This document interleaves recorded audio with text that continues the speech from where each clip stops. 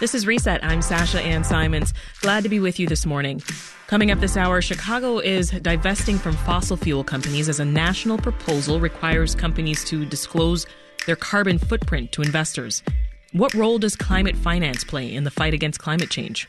We'll dig into it. Plus, with electric vehicle sales on the rise, the race is on to build a network of convenient, affordable charging stations, and to do it fairly. We check in with the Argonne National Laboratory on its efforts to get chargers in disadvantaged communities. But first, the United Nations reports that upwards of 4 million people have fled Ukraine since Russia first attacked their country. Back in January, Russian officials assured the world that they had no intentions of invading Ukraine. But by the end of February, they'd done just that. Now, Russian forces pledged to pull out of Ukrainian cities. Will they uphold this promise? With us today to discuss the new developments is President of the Kyiv-Mohyla Foundation of America and Vice President of the Ukrainian Congress Committee, Illinois Division, Marta Faryan. Welcome back, Marta. Thank you for asking me to be on. Pleasure to be here. Marta, you still have a lot of friends and family and colleagues over in Ukraine. What is top of mind for you as this war persists?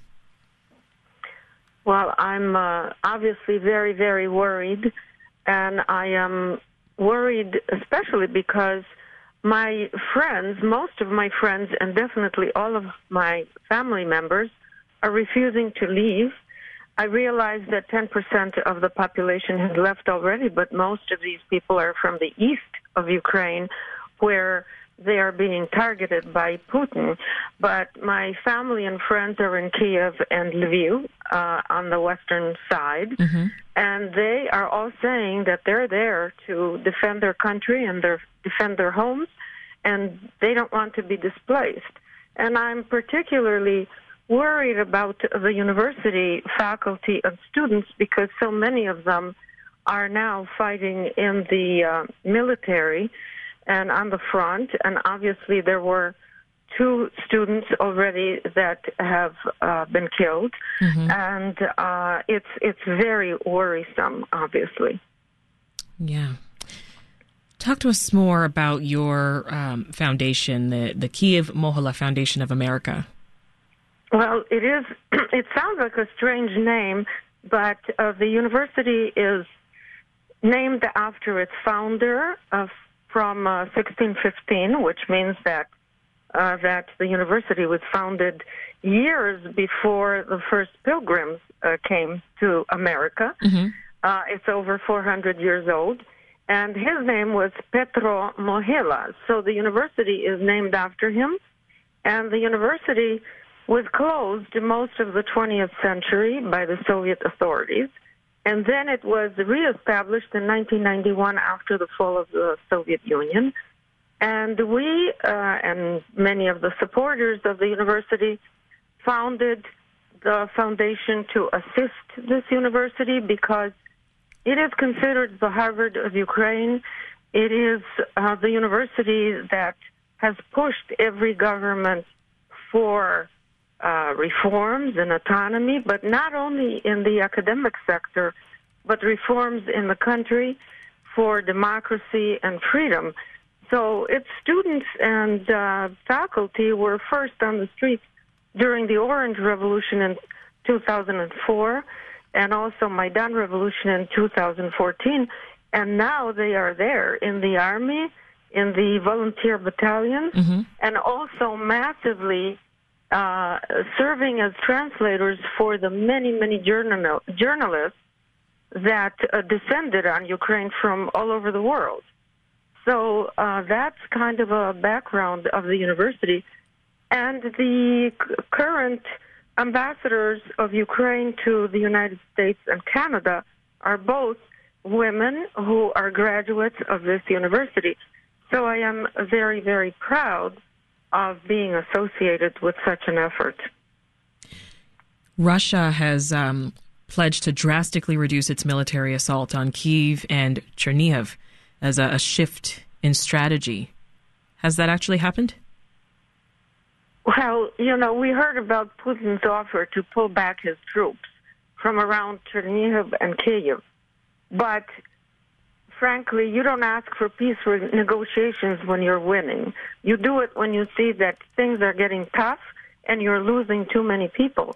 He thought he would conquer Ukraine and take over the government in 3 days, and we're now over a month, and his ground forces are really struggling. However, the world should not believe what Putin says. I think that he can't be trusted with anything he says or signs, and there should not be any concessions to his criminal acts. Besides, we saw that right after he made his side made the statements about peace talks and pulling back, they bombed the suburbs of Lviv in the west and of Kyiv in the center of the city. So they speak from both sides of their mouth, and we would be foolish to believe what they're saying. You know, Russia also says it's carrying out a special operation to disarm and denazify its neighbor. What do they mean by this, Marta? Well, you know, I think that the KGB has been specializing in information warfare and disinformation since the 1930s. And Putin, obviously, having been a master of the KGB in the past, he understands how powerful disinformation is. I think that by now everyone is dismissing his claims to say that Ukrainians are Nazis when they elected a Jewish president with like an 87% majority. I think on its face it falls flat. It's ridiculous. And again, he has been promoting disinformation in Ukraine, in Russia, to his own people all the time. And he's been promoting disinformation in Europe and in the United States. Obviously, the purpose is to divide these countries, to cause chaos. What other Russian examples can you give us of propaganda that we're seeing? Well, obviously, he's been promoting the idea that, first and foremost, the fact that Ukrainians really want to be part of Russia, that Ukraine is persecuting Russian speakers. I think that we can all see that now he managed to unite all Ukrainians, Russian speakers, Ukrainian speakers, people of all religious persuasions. The country does not want to exist under a dictatorship. People don't want to go back to living under the Soviet Union, which is what he's trying to do. So that piece of propaganda fell flat, especially because his people were afraid to tell him the truth, and he was convinced that Ukraine would fall within 3 to 5 days. And now we are way beyond a month, and his troops are retreating on the ground. We've been seeing cases of his own soldiers saying that they didn't know they were being sent to Ukraine to fight a war. They don't want to shoot and kill their own brothers and sisters, so to speak. And it's a problem. He is winning from the sky, let's say, because he is able to aim missiles intentionally at civilians, at children, at schools, at maternity wards. We've all seen these horrors on the screen. But we need the United States, obviously, to send strong anti-missile weapons. But as far as the land war, Ukraine is winning, and I'm so proud of the people of Ukraine and the armed forces of Ukraine.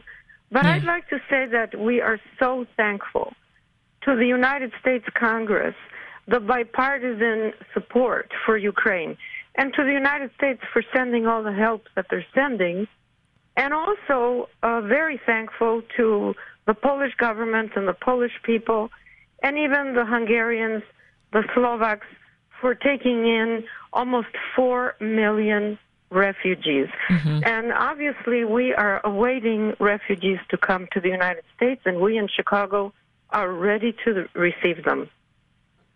Yeah, a lot of anger there, but also a lot of pride in your country.